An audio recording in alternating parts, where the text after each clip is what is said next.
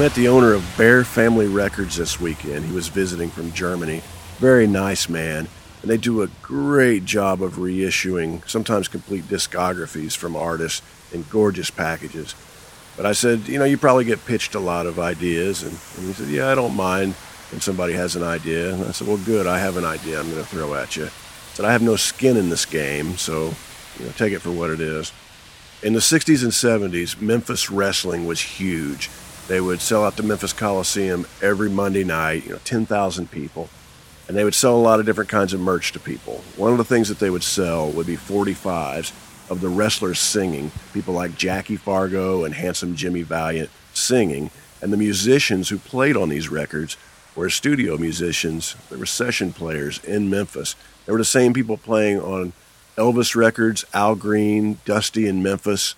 I thought it'd be a great idea to reissue all of this stuff. I thought it would be an interesting box set of some sort. He seemed impressed. He laughed a little bit and he said, I've been pitched a lot of ideas, but that's one of the more original ones I've ever heard. And I think he was just being nice to me, and I don't expect this to ever pop up. But just in case you walk into your local record store one day and you see this box set sitting on the shelves, I just want everyone to remember that you heard it here first.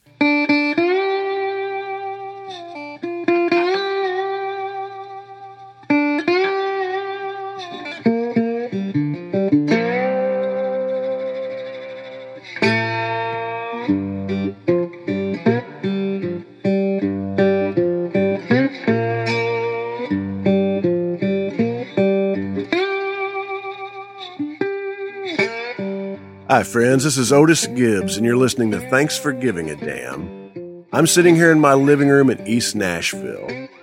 This is a personal journal. This is a bit of an experiment. I like to say right up front that I haven't the slightest idea what I'm doing, but I decided to do it anyway. And this show was founded with the idea that there are only two people in art that matter. There's the creative individual and the person experiencing it, and everything else is an artificial filter. This is a way for me to share things with you guys without any filters whatsoever. My guest this week is Joe Bussard. Joe is a collector of vintage 78 RPM records, and he lives in Frederick, Maryland. You can find out everything you need to know about Joe at joesvintage78.com. Joe's record collection is generally thought of as the best record collection in the world. There are people who own more records, but no one has a higher quality collection than Joe. And there's a documentary called Desperate Man Blues that you can see on YouTube. I highly recommend it. It's beautiful. You get to see Joe interacting with these records, and you can tell how just passionate he is when he's listening to the music. It's just a beautiful thing. Everyone should have something in their life that they're as passionate about as Joe is about records. I met up with Joe in Knoxville, Tennessee, in a hotel room. And Joe was nice enough to tell me a few stories about his collecting over the years, and I enjoyed his company very much. Just really, really enjoyed being around him, and I loved hearing his stories. I hope you enjoy this as much as I did. There's Joe Bussard.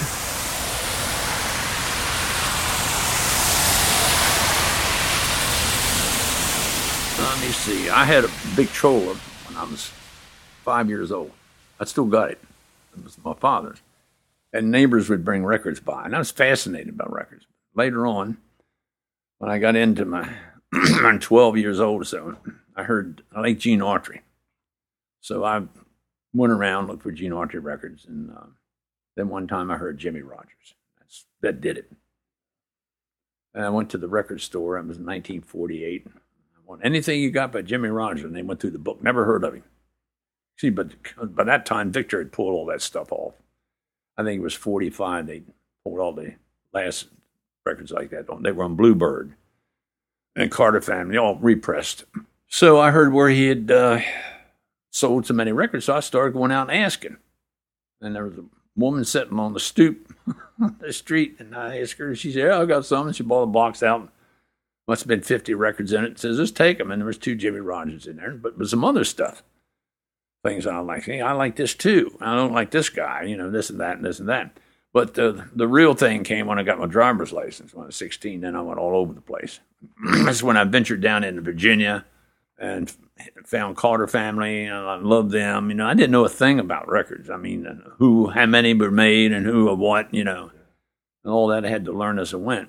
But I went every day I could. So you were going to people's houses? Door to door. Just randomly? Well, I could look at the house and say, I don't want to go to a new house. You want one that's old looking, And I bought them off the people that bought them because they were in their 60s then, maybe 70. So they had them and they kept them. I went to this door one time and knocked on the door. And I looked through the screen door and there said a big wind up in the hallway. I said, oh boy, I got to turn on the charm. And people sold them. They didn't, nobody wanted them really. I mean, they weren't worth anything then. And I went all over the place. Met people everywhere. So I went out on the weekend, come home with 500 records. A couple of dollars a stack, sometimes 50 cents a piece, a quarter a piece. Oh, yeah, I built this station, ran... Just out of your house? Yeah. I had a big studio. We had 3 turntables and a board and wire recorder. There was no tape then worth, getting tape recorders weren't very good, at least unless you spent a lot of money. And we put our commercials on wire. We charged $1 a spot. And we had Linden Hill Food Market Store, Fred Kemp's Filling Station, Blue Lights Cabs, and a couple other places. The Linden Hill Food Market, they took 10 spots a day. And we take it out and trade. Potato chips, Cokes. Oh, Lord, I mean, I was 12 and up to, I think I was 17. And you were playing your old 78s on this? It was up and up. There's no carrying on, no BSing or anything like that on there. No cussing or anything like that. It was strictly up. I told my cousin to DJ, he was pretty good. And we didn't stay on, we went off early in the evening, weekends we were on. And I remember when Hank Williams died, we played Hank Williams records the whole day. And people would call in, and we had a party line. And we had to stop him because he'd pick up the phone. I want to hear a record. And the other 2 neighbors on the party line were raising Cain. People used to bring records by. You want these to play on the radio? People used to come out and sit and watch. That thing, it was an FCC oscillator. Weighed 500 pounds. Had a 10,000 volt power supply in the bottom. And up in the top, it had a final output tube that big around 3 feet or 2 feet. It had a tank circuit coil to you could load the antenna with, all kind of stuff. It weighed a ton. And Groby kept running the power capacitor up. The meters would go up. And he hit a certain spot where it dimmed the street lights. Out in the street. And Groby's daddy had just bought one of these big Philco TVs, a Mustang with a 5-inch screen. And it sucked it down to a postage stamp. He come out there, he erased the holy H. Oh, my God. So one day I went down to the Linden Hill Food Market store to get some junk stuff to eat, potato chips. I had a big old Zenith radio in the basket of my bike. And I got down where the trailer court was. You could hear it coming out of every trailer, just echoing all over the place. And I went in the store, and he had it on in there, of course, and then I heard all this dead air.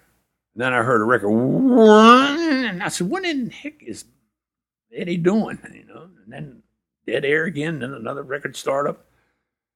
And then it straightened out, so I went back up the road, and across the road was an old, looked like a 51 Dodge pickup truck that had been rolled over. The darnest looking thing. I said, who in the devil's that piece of junk belong to? And, of course, I found out it was the FCC. And my dad met me at the garage door. The garage was under the house. Oh, you done it now? I said, what's going on? He said, the FCC's in here. There's 2 of them. And then bad enough as 1, it had to be 2. So I walked back there, and they said, Federal Communications showed me a badge, Says, what you fellows are doing here, and you got to have a license. I said, really? I said, I didn't know that. He said, we've been listening to you for months. They like the music.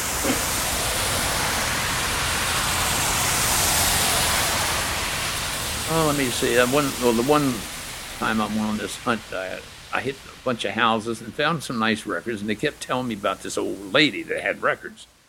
But the way they described it, it was like 25 miles away on 10 back roads. So I really didn't pay all that much attention, and I went on all kind of roads here and there and here and there. And I came down the road, and there was this old house set on the right side of the road, if I remember, and it looked good. It looked like if you raised the window up, records would slide out. And there was an old man on the porch, and I asked him, no, we never had none of them talking machines, but you see that mailbox down there? And I said, yeah. He said, that old lady's got all kind of records back there. So I went, it was a foot path. You had to walk back. You couldn't drive back. It was about a mile. And I went over a foot log, over a creek, up over a hill, and there was a house. Old stone house, and smoke coming out of the chimney. This was in the summertime, and I went and knocked on the door. Is this 1950s? Yeah, early 60s, probably. Come on in. Well, in that situation, you got to let them know you're a stranger.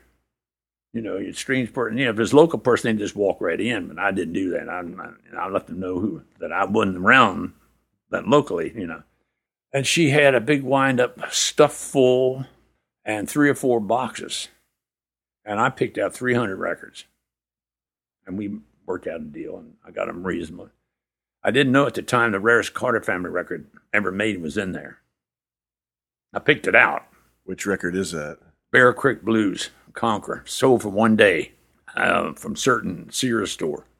I think they only had a few copies. I don't know how that came about. The other side came out on 2 other labels.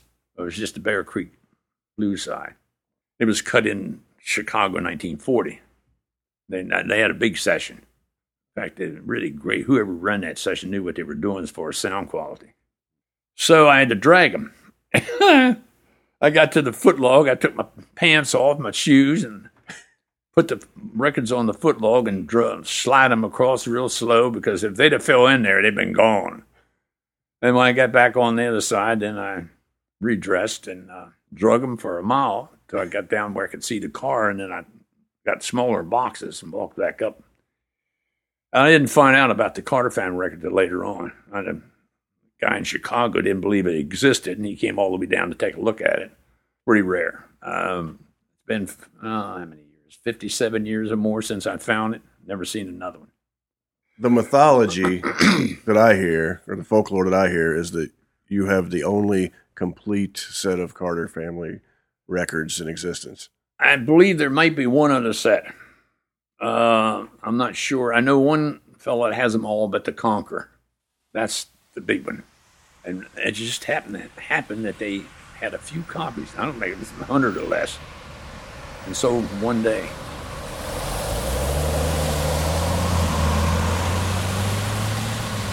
Nashville died. I was in Nashville in 57. Me and Jim. He wanted to go to Opry. We were down in Florida, and I got a sunburn you wouldn't believe. I couldn't touch anything for a week. So we came back up. I want to go to Opry. I said, you're going to be disappointed. I said, no use to go. This is 57. I said, well, I want to go. All right. So we went. It was a Friday night. It was awful. Some guy down on the stage beating that out of a snare drum. I said, that's it. I'm going to get my money back. And Jim said, I'm getting mine back. So we went up front. My money back. What? What's wrong? I said, what's wrong? I come down here to country music. Let some idiot beat the drum. So, see, after 55, everything went to boop. Did you at least, were there any names on the Opry that night? Was Roy Acuff or Bill Monroe? No. Roy Acuff lived on the Opry, at the Opry, to keep it traditional. He did everything he could until he died, and that was the end of it. Anyway, we went down the stairs, and I ran into Sam McGee, one of the best country guitar players that ever lived. And we ended up back at the Opry House in his old Chevrolet car for 4 hours, him telling stories, and I didn't have a tape recorder. Oh. He said they had a banjo contest where the performer performed behind a curtain so nobody could tell who it was. And he won. He beat out Dave Macon. And Macon was really teed off. So Sam played a 6-string banjo guitar. Oh, he made one record. What was that one? Chevrolet car, an Easy Rider. What a record. Vocalion, issued in 28. I found 3 copies in the store, brand new. I wish they had the other 2 now. But he was unbelievable. He said, Dave Macon worried him to death to go to New York. He said, Sam, come on, go to New York. He said, they'll love you up there. They'll make a record of you. And he said, I really didn't want to go. He said, finally, he talked me into it. And he said, we drove from Nashville to Knoxville. Took 3 days. He said, every creek we came to, you had to put water in that damn old Model T. And they didn't know bridges. You had to drive through the rivers in those days. And they went up there and he recorded Knoxville Blues, which I have a beautiful copy of.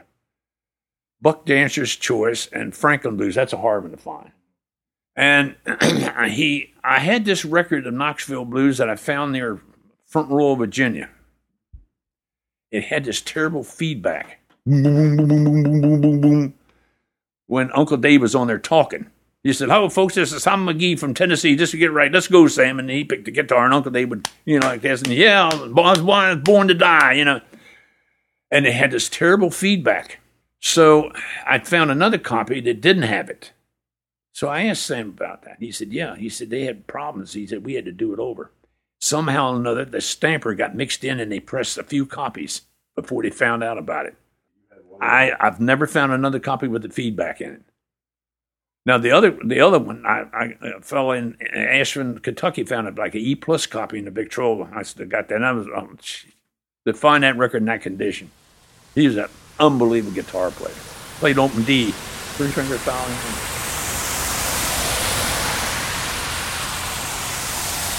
Best records were made were Columbia, anything, because they were laminated. They had this, it looked like pancakes. And they had a mixture of tar and stuff. They put one pancake, a label down, facing up, out. Then they put one of the tar. Then in the middle was a block of this, like tar or whatever mixture. Then they put another pancake over on top, and then stick the label on that and put it in that thing, and stick it in 70 tons. And that was your record. It had a good surface. Anything Columbia pressed, if you had a test pressing on vinyl, right off the same stamper, it wouldn't be any better than the record pressed. I've heard people much smarter than me saying that was the best quality records that were ever made. I mean, what they were doing was fantastic. You don't hear through my speaker system at home. Western Electric, of course, had it. They invented it in 1920. But none of the companies wanted to touch it because it was too expensive. So they went on with the horn, acoustical, mechanical. There was a guy in Chicago that made a label called Autograph, extremely rare. In 1925, he was recording electrically. You could tell it. He was ahead of everybody. And then in 1925, when radio was really inroading in Columbia and Victor, they had the Bucks finally got it, and that revolutionized records. But I think if you had to pick the surface, Paramounts were, Paramount Furniture Company, they scraped the sawdust off the floor, mixed it with molasses and tar, pressed Paramounts. And some of the best stuff in the world was on that. I mean, I got some Paramounts that played beautiful, and then some that looked good, but terrible. Well, so you have a large collection, but it's a very, very high quality. Yeah, I slimmed it down. I'm down to 15,000. I sold a few things. I'm not getting any younger, and I may as well, a guy offers you big money for a record. I've sold some. Most of it's early country. Well, Ike Robertson, Sally Gooden, 1922. Country music was over in 55. After that was bluegrass. Also collect swing, early swing, but black gospel, black lady singers, black blues, Cajun, all kinds of stuff. See, the trouble with me when I collected, I collected all of it. Most of the time, a guy that collected jazz, he'd pick up some good country stuff. I'll trade you for a jazz record. I couldn't do that because I wanted to keep everything. I liked all of it. I got a lot. I canvassed Johnson City, Tennessee, years ago for Richatone records. They were only sold down there. And you would just go door to door to people's houses. We went to radio stations, and they were dumping all that stuff. Oh, yeah, I went to house Oh, yeah, that's fun. I want to be sure that people know that when you were doing this, Most people didn't want this stuff. No, there might have been a few other guys out doing it too. I went to one house. Lady came out and was talking. She said, "Well, there were two men here a month ago looking for records. I didn't like them." She liked me. And they're the ones that's got the good stuff because she had all kind of Montgomery Wards, Blue Sky Boys, in decent shape. They're my favorites. That's great stuff. Oh, yeah. They were beautiful. 14 and 17 years old when they recorded it, 1936. But it's all kind of stuff like that. I got a lot of jazz. Jazz was over in 33. After that, forget it. Oh, by the way, all records up until late 28 were 76 RPM. All played, everybody plays them too fast. We wondered why Sarah Carter's voice sounded so high on those Victor Bristol sessions. So we started slowing them down. We got them down to 76 and it was normal. And in fact, I had a guy came in with a bass saxophone. You ever see one of those things? Yeah. And he could play it. I put on some Frankie Trimbrau. I think that's the way you pronounce it. He had bass sax on that. And he says, something wrong. He says, the sax is out of tune. He says, Joe, he says, saxes don't go out of tune. So I started slowing down. We got down to 76. He said, that's it. That's where it was recorded at. So all the stuff I play on the radio, I play at 76. That's the normal speed. I think by 29 or 30, they went to 78.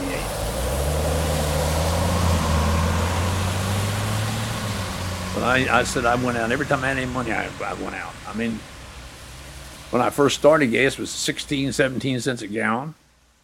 You took $50, you could stay out a week. You could get a nice lunch, hot beef sandwich, mashed potatoes, and a Coke for 50 cents. I spent more money on eats than I did records. Yeah. You got to see the real America. Yeah, I got in some weird places, man. All kind of stuff. Bluefield, Virginia was a good place. The blacks and the whites had jobs, railroad and coal mine. So they bought records. And there was a Bluefield Music Company, handled all the labels. I used to find them, Bluefield Music Company, open evenings. And that's where below there is where I found the Black Patties. The one is the only known copy. Did you know what it was when you found it? No. I went out looking for this flea market, and I made a wrong turn. The best wrong turn I ever made. And I got down the road about a mile, and there's this fellow walking up the other side of the road, and I stopped. I said, where's the flea market? He's up there. I said, you going up there? And he said, yeah. I said, hop in. I always had somebody with me when I went on trips, because somebody watched the car when I was in the houses, And we had a tape player going. He said, oh, you getting that on the radio? I said, no. He said, yeah, that makes sense. He knew better, but nothing like that on the radio. And I told him we was looking for old records. And he said, I got a bunch of them back at the house. So we went to the flea market, which was nothing. So we went back to his house, and about 20 miles.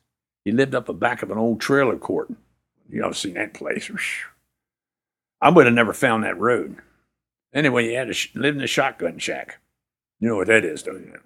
And we walked halfway through and went a right turn in the bedroom, and he pulled this box out from under the bed. It must have had 3 feet of bed dirt and dust. It looked like snowing, like a blizzard. And there was Uncle Dave Macon, Bocalion, Pretty Warren, Carter family, a few other, Charlie Poole, and then I hit the first Black Patty. I was like, oh, my Lord. I said, geez. I laid it aside. Picked out 2, 3 other records, and there was 2 Black Patties. Then there was 3. Then there was 4. Oh, God. I got 15 out there. He said, you kind of like them, don't you? I said, yeah, they're really weird. I said, where'd you get those? He said, some man gave them to my daughter, or my sister, in 1920. Said, we didn't like them. So they shoved them in a box and shoved them under the bed, waiting for me to come along 80 years later and get them. Anyway, I got back home, and I called Mike Stewart. He was a good friend of mine, excellent guitar player. He passed away a couple of years ago. And he was dealing in records, had auctions. I said, Mike, I hit it this time, 15 Black Patties. Oh, don't give me any of that. Boop. What are they? And I started reading them off, and I got to the Long Cleve Reed, Papa Harvey Hall, and I didn't hear anything. Mike, you still there? He says, I'll call you back. About 10 minutes later, phone rang. Hi, Joe. This is Bernie Klatsko in New York. He said, I heard about your terrific find. He says, "You going to be home tomorrow? I want to come down. I got to hear this record." I said, "Yeah." So he came down, and he like, "Oh my God. You know, he said, "Here's $10,000. Did you sell it for that?" I said, "No." So he said, "Well, take 800 of it and put it on tape. I want to put it out on my LP." So I taped it for him. And the next day, Don Kent called. "I heard you about your beautiful find." I said, "Yeah, Bernie's been down there. What do you offer you?" I said, $10,000. He said, "I'll double it." I said, "No, I don't want to sell it." I said, "Bernie gave me $800, $400 aside to put it on LP." He said, "I'll give you $800. I said, "I'll wait and put it out later."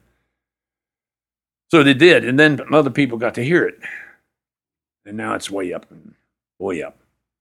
Well, the Black Patties, there were like 3 or 4 really great ones. Jeanette Records pressed them from Mayo Williams. He wanted them named after Black Patty, which was a black opera singer. I got a beautiful picture of her at home. And when she performed, she wore peacock feathers. So the label, which Fred Jeanette pressed, Jeanette Records pressed, Richmond, Indiana, had the top of the label. You ever seen one? Yeah. You know, the top was a whole peacock with its feathers spread out. Beautiful, unbelievable label. They had real artists. It's one of the prettiest labels. And there were 55 different ones, and a lot of them came out on Jeanette and Champion as well. They're still rare on Black Patty, but the one I have is only on Black Patty. Original Stackley Blues, about E-. They never played them. That was a find of a lifetime. It was like finding the rarest thing you collect. And it's the only one. Pete Whalen, he had a big collection, but he put this magazine out. He said he checked with every collector he knew. Nobody's ever seen that record in any condition.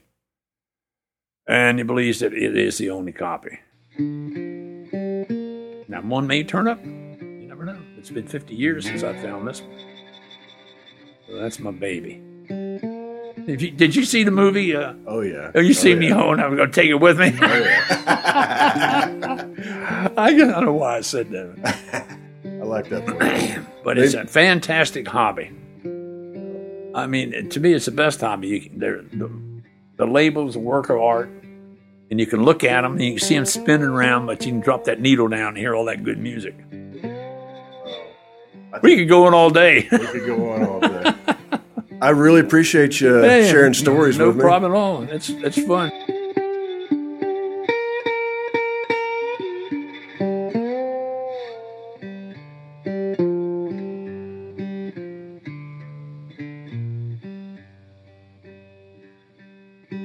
I'd like to thank everybody for listening in, and I'd like to thank Joe for meeting up with me at that hotel room in Knoxville.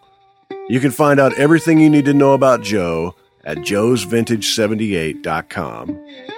If you'd like to help support this show, just go to otisgibbs.com and you can pick up a CD, a t-shirt. You can download any record I've ever made. You can buy one of my photographic prints. You can buy one of Amy's records. You can buy one of Amy's children's books. But anything that you buy, we'll mail from our living room to yours, and we'll even put in a little thank you note.